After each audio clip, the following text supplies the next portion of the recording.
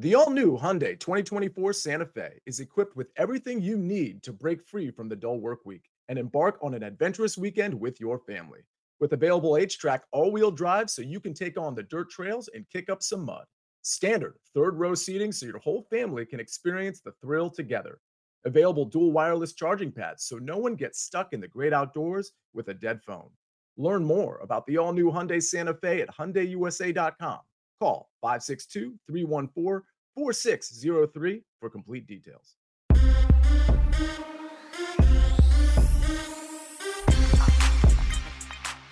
What's up, everybody? Welcome in to the Early Edge in 5. I'm your host, Alan Bell. I got a fantastic show live for you today. I'll tell you what, let's not waste any time. Bring in the stars of the show and look at them. First up, Johnny Bowman. You know what, dude? Take me down. I need the bullpen report. Hit me, dog.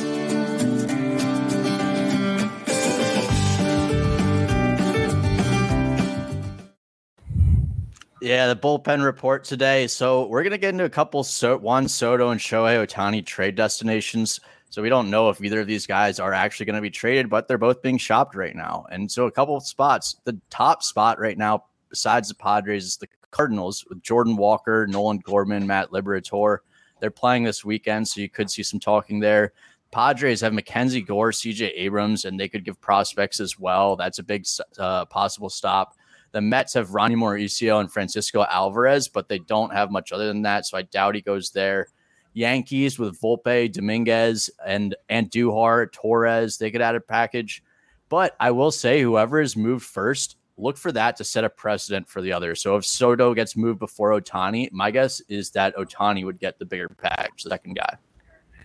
Man, that's a really good point. And I mean, it's just fascinating thinking like first, like Juan Soto and Paul Goldschmidt, right? Like in the same lineup. But then like with Ohtani, that trade, and we'll talk about it another time. We got more to break it down. Like that trade is going to be nuts because obviously the dude pitches and hits at such a high level. Like I'm fascinated to see what happens in regards to that. But I might have to watch it.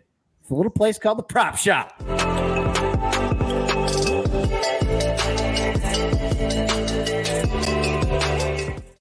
It never gets old stacking that cash. AB, love the prop shop. Yeah, NFL injuries are beginning to rear their ugly head. Hate seeing this early, especially before we've even played a single preseason game. First up, the San Francisco 49ers will be without one of their key defensive players for a while after tackle Arik Armstead sprained his right knee in the team's first practice at training camp on Wednesday. He avoided a significant injury, but he's still expected to miss a few weeks. Washington Commanders defensive end Chase Young will miss at least the season opener, number 2 pick of the previous draft, possibly more as well because of a knee injury that he suffered. And then probably the worst news or the most significant injury was Buccaneers center Ryan Jensen is expected to miss multiple months after suffering a left knee injury during practice yesterday. Coach Todd Bowles said Friday, hate to see the injuries already starting before we've even played a single preseason game, AB.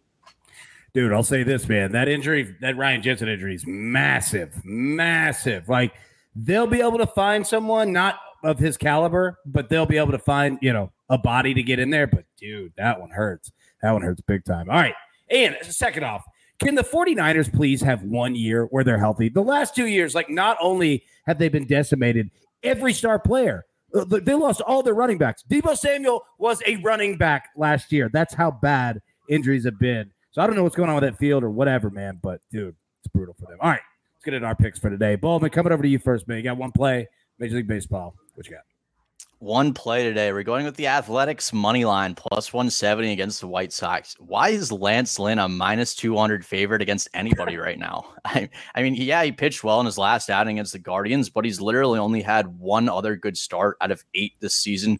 James Kaprielian's 1-0 with a 2.05 ERA in July. He doesn't go too deep into games, though, but it doesn't matter because the Athletics bullpen has been the 4th best in July, and they had an off day yesterday.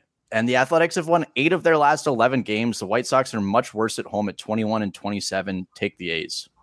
There we go. All right, props coming over to you. One play as well. A prop, of course. What you got, man?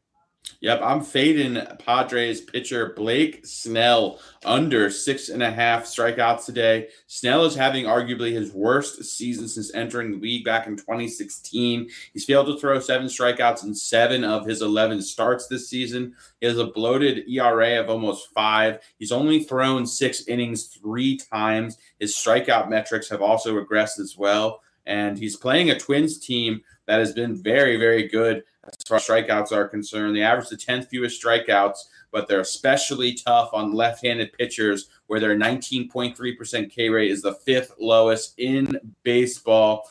So, this is just a really tough spot for Snell, who has not been able to go deep whatsoever. I also know that the Padres bullpen is pretty well rested as well. I really like fading the veteran left-hander today, under 6.5 strikeouts. I'm with you there, man. And, I got one play here. And you know what? We're going to fade a pitcher as well. And I'll put the recap screen so everybody can see.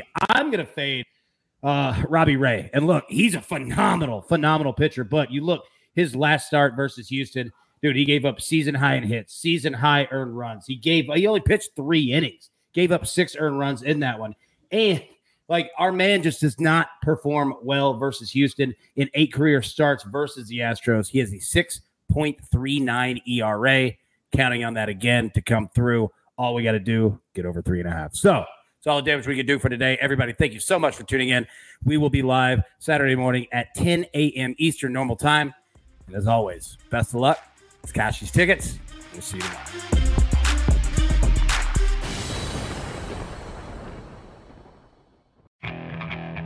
Okay, picture this.